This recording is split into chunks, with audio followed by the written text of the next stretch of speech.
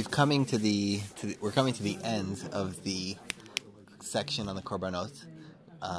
The next thing is Rabbi Yishmael Omer, so we're going to be finishing the whole section of the korbanot. We just closed previously with closing the avodah with Abai Havim Sader and Ana Bekoach, which closes off the Ketoret and that whole section of the Siddur.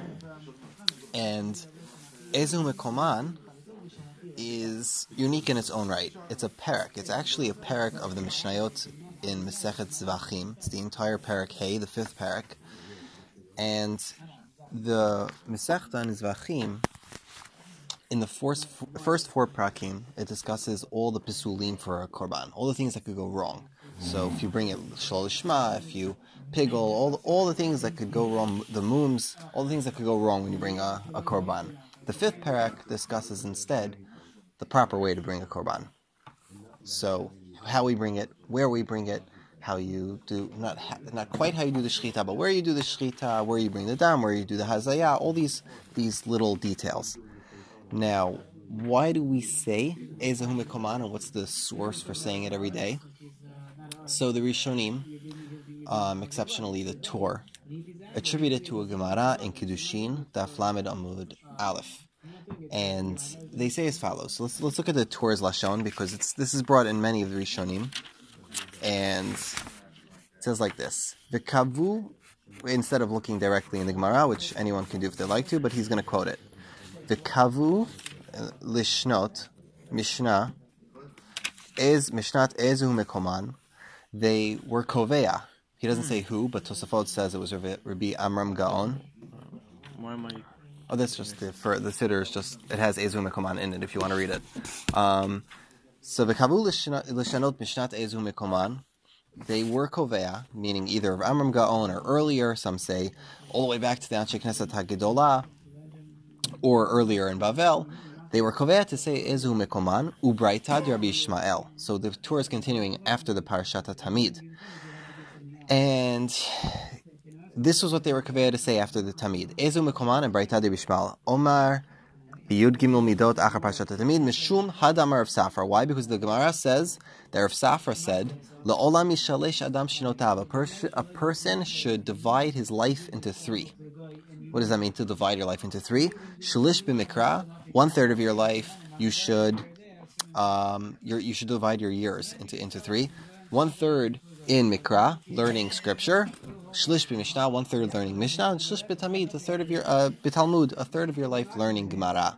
The Gemara asks, uparich umiyada kamachai. How is a person going to know how long he's going to live? You're going to live until 60. You're going to say, okay, 20 years I'm going to do Tanakh, 20 years I'm going to do Mishnah, 20 years I'm going to do Gemara.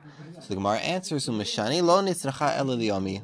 It's the Brisa is only coming to tell us for each day, meaning per day. If you're going to have first Seder, second Seder, and third Seder, you should divide it between Mikra, Mishnah, and Talmud.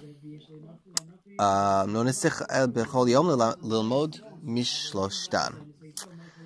Now, he leaves out the part of the Gemara which says that he learns this out of the word Vishinantam. Vishinantam levanecha has two nuns. So it should have just said Vishinitam levanecha, and it says two nuns, so it doesn't mean you should learn it twice. It means it adds an extra nun to tell you should learn it 3 times. Why do I learn 3 times? You should split your learning in 3.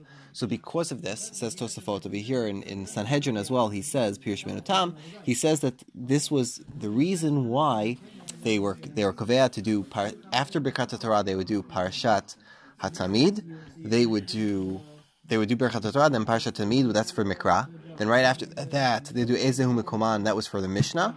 And then right after that, they do Rabbi Yishmael Omer, and that was for the Gemara, the Braita part. Now this part makes it a little confusing because today in the Siddur we don't structure it that way. In the olden days, this is how they did it, and the Gra Siddur and the Temanim still do it that way.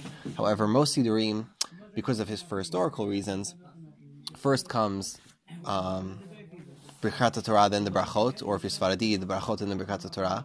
Then comes a bunch of other stuff like Le'olam, and then you say the Tamid, and then you say the Ketoret. They added the Ketoret, they added Ana Bekoach, they added Abai Havim Sader, and then they say there's Eizehu Mekoman. So all these things historically got stripped into the Siddur, but the original matbeah, the original format of the Siddur was to do it in this direction. So the position today, Eizehu Mekoman, looks a little out of place. You're like, okay, I just finished Ana Bekoach. Why am I saying Eizehu Mekoman now? Well, what is it all about? So the Prisha points out that the language here in the Torah is indicative of a very important point. By the Tamid and by the Ketoret, he brings the Gemara in Halachot, which says "U'nishalama parim sfatenu," that the purpose of saying the korbanot is so that it should be as if we brought them ourselves. That's the effect it should have. That by saying it with our words, it should be as if we brought it ourselves, and that should be the effect it has in Shemayim.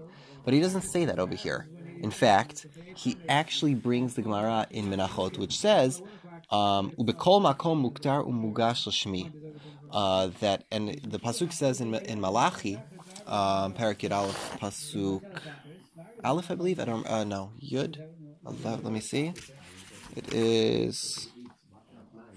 I don't remember exactly where it is. Yeah, in Perek Aleph, pasuk Yud Aleph, it says, "B'kol makom muktar umugash shmi," and in all places it's as if incense was brought and korbanot were brought for my name. Says the Gemara, "B'ki b'kol makom muktar umugash." Is that true that people are bringing korbanot in all places? Ela elu tamid chachamim shoskin ba'avoda b'kol makom ma'aleh ani aleim kilu makivin magishin l'shmi.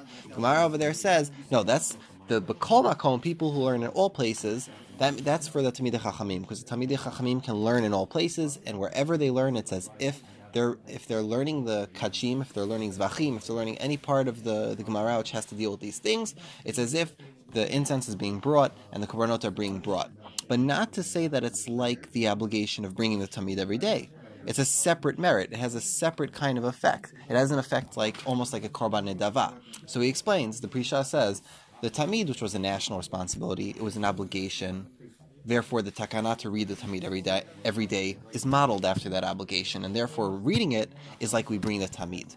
But saying Eizehu Mekoman is not like that. It's like learning. The whole point of saying it was for learning. We're supposed to say, we're supposed to learn 3 separate things a day. So what the Torah is saying is that we're not saying Eizehu Mekoman because we're trying to bring a korban. We're saying it because we need to learn Torah.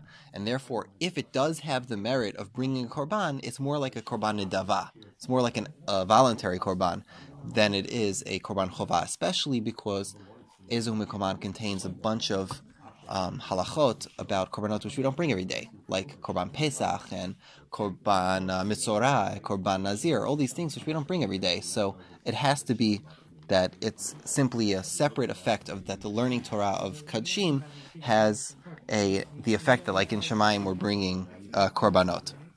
So the Magen Avraham over there, as well as many of the poskim, stress that there's an extra importance here, that if we're going to learn, if you're going to say Eizehu Mekoman every day, that you should understand the words you're saying. Because sometimes by tefillah, if you say the words, even if you don't have kavanah, they're still efficacious. It still has an effect. Because the words were designed to have superpowers. Even if, chas v'shalom, we don't have kavanah, they're still going to have some sort of effect. But when it comes to learning Torah, you can't just, read like it's Tehillim. You have to actually understand. So he says it's important to make sure that we do understand it. So at least once in your life, we should sit down and actually learn it, which we'll try to do tonight. And the Shla is brought by the Beretiv. He says that in Europe, they used to have, at least back then, probably even more recently, they used to have a special niggin they used when they learned, a special tune that they used when they learned Mishnayot. I'm sure every Jewish culture has a different tune. Some have a tune for learning Chumash, some have a tune for learning Mishnayot, a tune for learning Gemara. The Shla said when you're learning Mishnayot, when you're learning Eizehu Mekoman in the morning, when you say it during the Tefillah, say it in the Mishnayot and Nigun to remind yourself that you're learning, and you're doing it because the Gemara says that we should be Meshalesh our limud every day.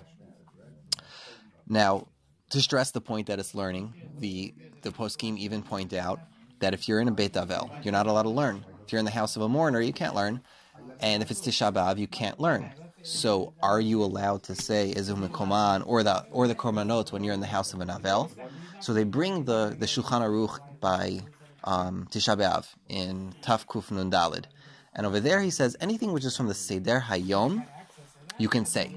Meaning, if it's something that people say by rote, something that people say every single day, that's not a problem of limud Torah. It doesn't have the same chashivut, and therefore it can be said even in it can be said even on Tisha B'Av, and therefore the poskim say predominantly they all agree you can say this. You can say Eizehu Mekoman, you can say korbanot even in the house of an avel. However, the Machazit Shekel points out that this is only in a place where the minhag is to say it every day. If the minhag is not to say it every day, then it would not be allowed, because then it's not considered from the Seder Hayom. It has to be a place where everyone is noheg to say it every day, and he brings a raya from a Rama. Okay, now, what's interesting is that we've already established the premise that they're going to say 3 things every day. We're going to split our limud in 3. Tamid, that's Mikra, Mishnah, Gemara. Now, why did it pick Eizehu Mekoman? I understand why I picked Tamid. Tamid is very obvious, because we have to bring in Tamid every day, and it's part of the Torah. But why is Mekoman? Of all the Mishnayot in the entire Shisha Siddurim Mishnah, why would it pick this Perek? The Ra'ah in Brachot brings 2 reasons. It says, number 1, we could say is because we just said Tamid. We just in the morning we're beginning to talk about the korbanot, and Eizehu Mekoman discusses, this single parak discusses virtually all of the korbanot. So we wanted to pack it all in. A second reason he says, and this is actually said by Rabbi Yishmael, who's much earlier than him, is because we have a Misorah that of all of the Mishnayot in the entire Shas, this one has no machloket in it. Nowhere in the parak is there any Tanaim arguing with each other. There's no Shammai Omer this, Hillel says this. There's no Rabbi Shimon arguing with Rabbi Meir. None of that. No machloket. This is symbolic of the fact, they say, that this is what's called a halacha brura leMoshe Sinai.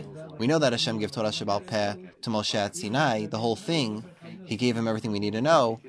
This entire Mishnah is completely uncontested. This is what Hashem told Moshe at Sinai.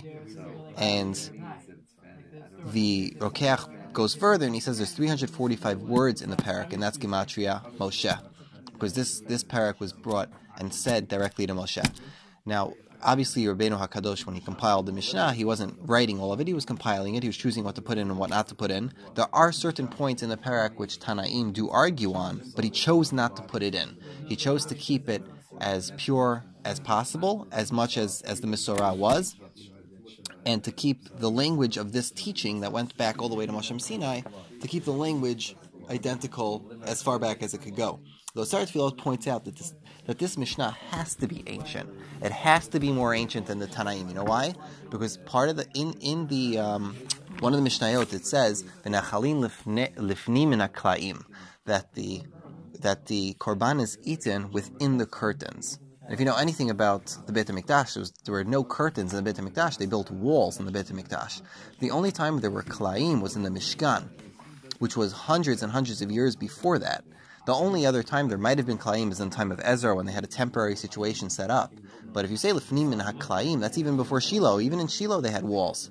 So why would the language be lefnim min haklaim if it wasn't Hashem speaking to Moshe Rabbeinu? That's what they point out. Others point out it could be in the time of Ezra, but it's less likely. All right, so now we're going to hopefully go through the Perek. It's not going to take too long. It's only, I think, 8 Mishnayot, and we'll just get an understanding of what the Mishnayot mean. We'll try to move. Obviously, there's a whole Masech on this, so there's dafim and dafim and dafim and dafim on every one of the Mishnayot. So I think we'll just do a surface Rav Ovadia Mavar Tenura level learning of the Mishnayot, so that every time we read it, we can have a clue as to what's going on. All right, so here we go. I think. Here we go. Eizehu Mekoman Shel Zvachim, the first Mishnah. Let's discuss what is the correct place for the Zvachim. Zvachim are any animals which are slaughtered, which have a shchita instead of a malika. Malika would be like for a bird when you cut off its neck, but this is all about animals which are shechted. Kadshei Kadashim, the holiest of the holy, meaning any of the korbanot that the Torah calls Kadshei Kadashim, shchitatam b'tzafon. They are slaughtered in the northern part of the Beit HaMikdash. So if this is the Azara, so if this is the Azara, this is the northern area. This is where they would do the shchita, and we had a diagram last time. They had the rings, the different areas that they would shech the korbanot. So now it gets into more detail. Parvis Sa'ir Yom Kippurim, the bull and the male goat that is brought in Yom Kippur, shchitatam b'tzafon, they are slaughtered in the north. The kibul daman b'chlei sharet b'tzafon, and when you accept the blood from the neck, also in one of the sacred vessels in the north. V'daman ton hazayal ben habadim, the dam requires sprinkling in between the poles of the Aron Kodesh. That was on Yom Kippur specifically. You would go lefnai v'lefnim. V'al parochet, you'd also do a sprinkling on the parochet. V'al mizbach hazav, and onto the mizbeach hazav, which is inside the heichal. Matana achat mehen me'akevet. If even one of these sprinklings is not done properly, it disqualifies the whole thing. Shiare hadam, the remainder of the blood, if there's any remaining blood, hayashofech al yisod ma'aravi shel mizbeach hachitzon. He would pour it onto the southern base of the mizbeach, of the outer mizbeach. Im lo natan lo yukev. However, this is not li kuva. If it's not done, or if there's not enough blood, it's not li kuva. And only the south, I believe it's the south and the west, the north and the western part of the mizbeach had a base. Further, Mishnah Beis, parim hanisrafim, any of the bulls that are burnt, usirim hanisrafim, shechitatam batzafon. Now, what are these two categories of korbanot? These are korbanot called par ha'elam upar kohen hamashiach. A par ha'elam is a korban brought in case the Sanhedrin makes a mistake. Par kohen hamashiach, if I remember correctly, is if the kohen gadol makes a mistake. Shchitatan batzafon, they are shechted in the north. V'kibul daman b'chlei sharet batzafon. Also, the kabbalat hadam is done in the north. V'daman toon hazayal parochet. The blood is sprinkled onto the parochet, v'al mizbeach hazahav, and onto the golden altar. Matana achat mehem makavet. Even one, if they did not do one sprinkling, that is also disqualifies the whole thing. Shiare hadam hayashafech ha'yisod ma'arevi shel mizbeach hachitzon. Just like the previous Mishnah, same rule applies. That if there's any extra, im lo natan lo yikev, you should pour it onto the western base. If you didn't do it, it's not li'ikuva. Elu ve'elu nisrafim b'veit hadeshen. Either ones can be burnt in the place of the ashes, which is even outside the temple area. Mishnah Gimel. Chatot hatzibur hayachid. Now let's say we're bringing a korban chatat. A korban chatat can be brought for a number of reasons. So it's going to say it's going to omit the yachid ones. It's going to list the tzibur ones. Elohein chatot hatzibur. Korban chatat is brought if someone did a sin which he's chayav karet on, and did it by accident. It's like a felonious crime. So elohein chatot hatzibur. These are the korbanot chatot of the tzibur. Si'irei roshei chadashim v'shel moadot, which are the rams, so the male goats of Rosh Chodesh, and the ones brought on the Moed, on the Yom Tov. So of these, all these, shchitatam batzafon, they're shechted in the north, v'kibul daman b'chlei sharei batzafon, and you do the kabbalat hadam in the north, v'daman ton arba matanot al ba kranot, and the dam is applied onto the four horns of the mizbeach. Ketzad, how would they do it? So they had to do a sprinkling on the top of the mizbeach, on all four corners. Now, how would he do it? So Ketzad, alaba keves, he would go up on the ramp, upanal sovev, and he would turn to the surrounding ledge, ubalo lekeren domit mezachitu, mezachit tzifonit maravitu domit. He would go from the southeast corner to the northeast corner, to the northwest corner, and then the southwest corner. So basically, he was going to go counterclockwise. I'll show you on the diagram here. He would go up the ramp, he would turn right, and then he would go counterclockwise, do one sprinkling onto each corner of the top of the mizbeach. And he was coming from the south side, from the eastern side. Further, shiare hadam hayashafech ha'yisod romit, and if there was remaining blood, he would pour it onto the southern base. V'ne'achalin lifnim min, the southern and eastern, I believe, was the base. V'ne'achalin lifnim min haklaim, and they would eat it within the courtyard's curtains, which obviously in the time of the Beit HaMikdash was within the Azara, but in the time of the Mishkan, that was the Klaim. L'zichrei kuna, the only people who could eat it were male Kohanim. Bichol machal, with any preparation, meaning it didn't matter how you cook it. If you wanted it roasted, boiled, you could do it however you want. Liyom v'layla, night and day, ad chatzot. Meaning you could do it for one day, a night, until midnight. Now really, you could do it until the next morning. However, the Chachamim made a takana not to do it past midnight, so that people shouldn't make a mistake and keep it too long. Perek Daled, ha'olah, an olah offering. This is a voluntary offering. It's also completely burnt up. Kodshei kadashim. This is considered by the Torah a kodesh kadashim. It's most holy. Shchitata b'tzafon. It is shechted in the north. V'kibul damah b'chlei sharet b'tzafon. And the kabbalat hadam, the accepting of the blood from the animal, is also done in the north. V'damat ta'un shitei matanot shehin arba. And the blood requires two applications, which are four. We discussed this back when we discussed the tamid, that he would do it on the corners of the mizbeach, so that he do He'd be in the corner and do one wall, the other wall, and then you go to the other corner, one wall, and the other wall. 2 applications which have the equivalent of 4. Utunot hefshet, he has to skin it. Bini tuach, and cut it up. V'kalil yishim, and then it's completely burnt. We learned all of that by the Tamid, because the Tamid is in a lot offering. That's for Mishnah Dalid. Mishnah Hey. Zivche shalmet sibor. You know what I should point out here? I should stop. There's a minhag in the Sfarad Siddurim where it'll say, and I have it here, Yehir, after they say the chatat, they'll say, Yehir atzom v'fenecha Hashem Elokeinu v'keotenu. Im nitchayavti chatat, that if I was required to bring a chatat, shetei amira zu merutza lefanecha ki'ilu ikrafti chatat. That if I was chayav to bring a chatat today for one of the sins I did, saying this should be as if I brought a chatat. So it's not clear where they got this from, to put this in middle of learning the Mishnayot. In the Torah, all the way in the beginning, in Siman Aleph, he says, some people are noheg to say the Parsha of the Chatat, Parsha of the Shlamim, all these Parshiot. Now that means the text from the Chumash. And he said it's a good thing that after each one you could say, Ribon Olamim, it should be as if I brought a Korban this, a Korban Olah. Now, what they say over there, the poskim, is that you probably shouldn't say a Tanai by Chatat. Meaning, don't say that if I was required to bring a chatat, it should be like I brought a chatat. If not, it should be like I brought it. If I wasn't required, it should be like I brought a nidava. Because you cannot bring a korban chatat voluntarily. It's something you only bring if you're obligated to bring it. So they deprecate saying this language because you're going to end up saying a condition. Okay, it should be as if I brought a chatat, but only if I'm chayav a chatat, or only if I'm chayav an asham. There's all sorts of technically things wrong with that, so they don't want you to say it. In the Sidur Hashla, he does something more clever. So what it sounds like is that they borrowed this language from Siman Aleph in the Torah, and they brought it to Eizehu Mekoman, where people aren't saying the Parshiot, but instead they're saying the Mishnayot. And so for some reason, this minhag came to do it inside Eizehu Mekoman. In the Sidur of the Shla, he says something clever. He says, well, what a person should say is that if I was chayav to bring a korban chatat, it should be as if I brought a korban chatat. And if not, it should be as if I learned the Mishnah. And he goes weiter. And in the art scroll, they don't really take sides. They just say, they go with one condition. They say, that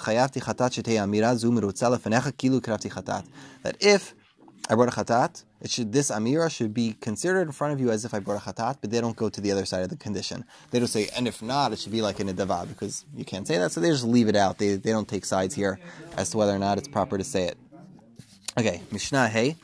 Zivche shalmei tzibur v'ashamot, the communal shlamim and asham offerings. Elu hein ashamot. Let's list the ashamot. Asham gezelot. This is a korban called a korban asham. Asham probably comes from the word shamem, which is to desolate. Basically, it's a type of korban chatat, but it's called an asham. The very specific types of korbanot for very specific sins. Korban asham gezelot is if a person stole and then he swore that he didn't steal, a special shvuah. He brings a korban asham. Asham me'ilot, that's if a person accidentally was over on me'ilah, which means that he used something which was kodesh for a purpose that shouldn't have been used for kodesh. Asham shivcha charufa. This is a very interesting asham. There's a very odd case in halacha where a slave can be half free and half slave. That is, if 2 business partners buy a slave, and one of them relinquishes and frees his share of the slave, then the person is half slave, half free. So what if it's a woman, and what if she's miyuad and she's betrothed to a eved ivri? So you have a chatzi shivcha chatzi bat chorin. She's half free, she's half slave, and she was also previously married to this other slave. So she's half an eshetish, half not an eshetish. So if somebody it has relations with her, then he has to bring something called an asham shivcha charufa, special korban. Asham nazir, and asham that a nazir brings at the end of his term. Asham mitzvah, also a korban that a mitzvah brings at the end of his term. Asham talui, and asham where there's a safek, if or if not, you did something which is a shogeg. Now the halachot, those are all the ashamot. Shchitatam batzafon, v'kibul daman b'kli sharit batzafon, v'daman tun shtei matanot shein arba, and the blood is applied on 2 applications which are the equivalent of 4. V'nachalin l'fnim and that to be eaten in the azara. Lizichrei kiunat, for the male kohanim, b'chol ma'achal, in any form of preparation, liyom v'layla at chatzot, for one day, one night, and up until chatzot, but not further than chatzot. Why? Takana de Rabbanan. Mishnah Vav, hatodah ve'el nazir. A todah offering and a nazir's ram, kadashim kalim, are called kadashim kalim. Now, this doesn't mean that they're less holy or they're not holy. The difference in kadashim and kadashim, kodesh kadashim and kodesh kalim are relative terms. They're both extremely holy, but one is more strict than the other. With kodesh kadashim, you could transgress something called me'ilah. With kodashim kalim, you cannot. So you can't, if somebody accidentally uses it for something else, it's not the end of the world. You don't have to bring a korban hasham or anything. But if you dedicate something as an olah, and then you go and you use the cow to go plow your field, you'd be chayav a korban, because those are kadashim. Shechitatam bekol makom b'azara. So these are less strict. You could do the shechita in any area of the azara. It doesn't have to be in the northern section. V'daman ta'un shtei matanot she'en arba. You do the applications of the blood in 2 places, which are the equivalent of 4. V'nechalim b'chol ha'ir. They could be eaten wherever in Yerushalayim proper one wants to. L'chol adam, any person, not just kohanim, can eat a todah, korban todah, or an el nazir. B'chol machal yom v'layla ad chatzot. Any preparation, one day, one night, until chatzot. An el nazir is a nazir's ram. He also brings a ram. Forgot to mention a todah is if a person was saved from certain dangers, like coming from the desert. He was in a prison. He comes from if he was saved from a serious illness. Those are the things people make a sudah todah for today. Those are the things that a person would bring a korban todah in the olden days. Hamura mehem, the parts of them that were separated from them, kayotze behem, have the same halacha as them. Ela shamuram nechal kohanim, the parts which are separated from them are only eaten by the kohanim. L'neshehem l'vneim l'avdehem, for their wives, their children, and their servants. So there are certain parts of those korbanot which are separated for the kohanim and their families and their servants. Mishnah Zayin, only 2 more left to go. Shlamim, kadashim kalim. A korban shlamim is also voluntary korban. Not completely eaten up the way the olah is, but also it's eaten by the people there as well. Kadashim kalim. Shechitanam kol makom ba'azara. Sometimes actually, if a person had a lot of korbanot, if he didn't have enough people to eat, he would bring them as olahs instead of bringing them as shlamim, because if you had to finish the meat, if you didn't have a big enough team of eaters, you weren't going to finish the meat in time, so they'd bring them as olot. But let's say he was a shlamim, you could shecht it anywhere in the azara. And there's 2 applications which are the equivalent of 4. They could be eaten anywhere in Yerushalayim, any person, any preparation, 2 days and 1 night. Hamura mehem, the separated parts of them, kayotze behen, have the same halacha. Ela shamuram nechal kohanim shehem vehem l'avdehem. But those extra parts are for the kohanim. Those separated parts are only for the kohanim, their families, and their servants.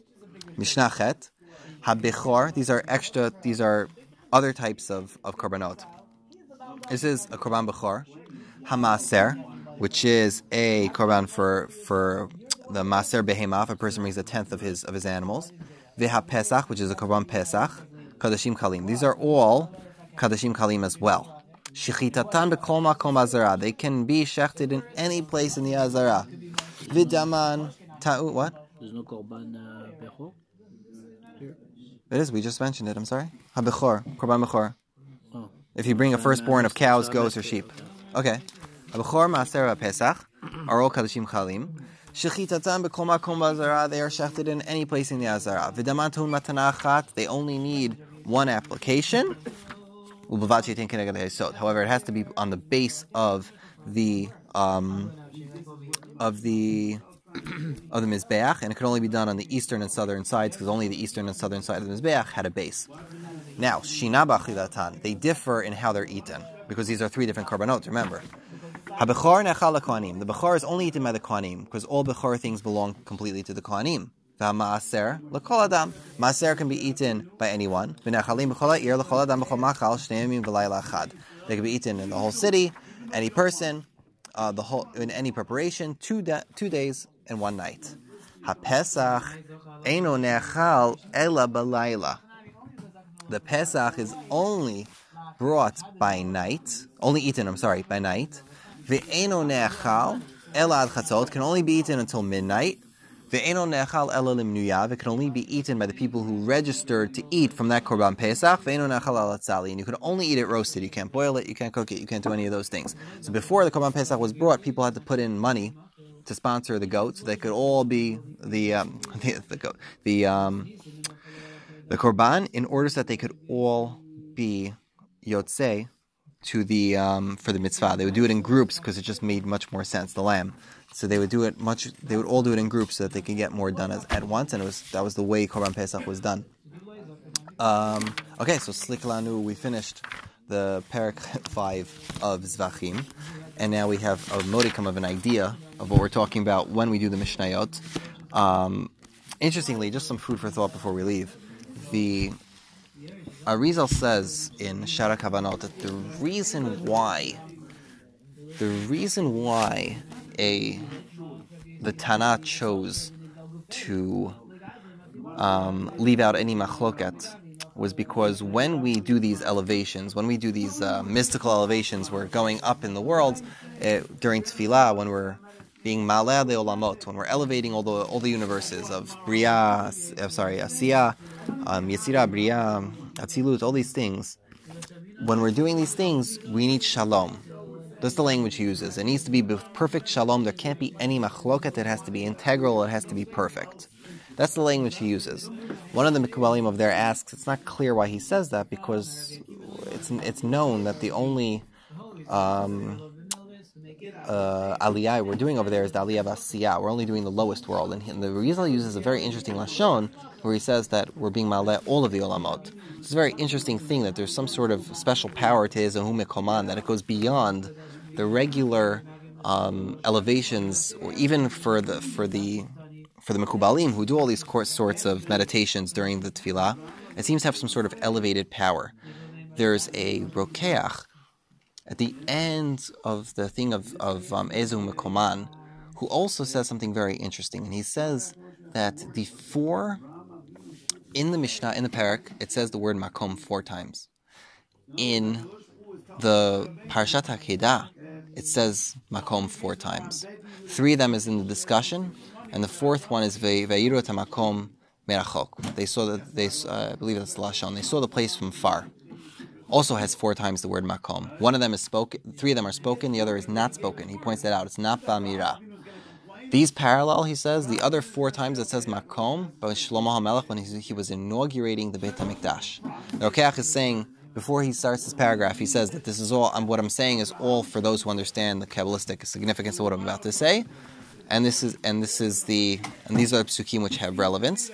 And he says that we see that there was shalom between Abraham and Yitzchak, that there was a simcha that they had to do the mitzvah together, and for that reason the entire avodah was done with perfection, and the Akedah was done with simcha, and then he ends off. This is how, doesn't explain exactly what's happening. What are these 4 makoms? Why are they important?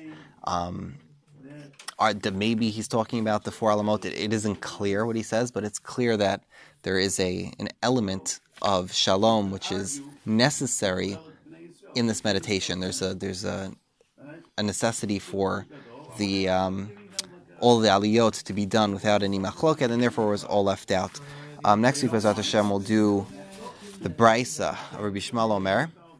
Has 13 rules for how we're doresh the Torah. Has beginning of Torah Kohanim.